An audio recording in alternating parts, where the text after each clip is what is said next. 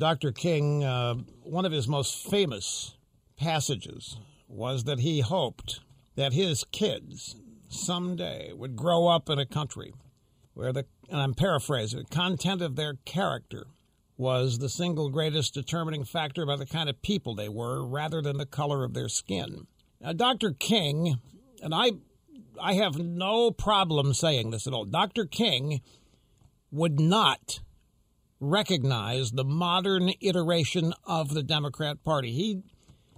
He did believe in nonviolence, and he might have had a political motivation now and then of throwing down the race card, but that was not who he was.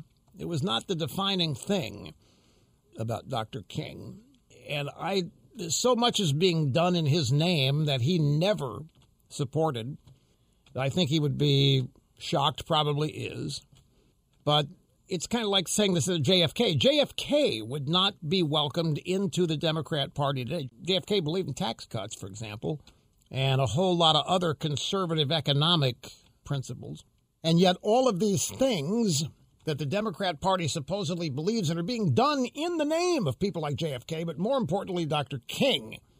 And I'm telling you, Dr. King would not recognize the Democrat Party today. And I have no compunction saying that he wouldn't want any part of it, or a large part of it.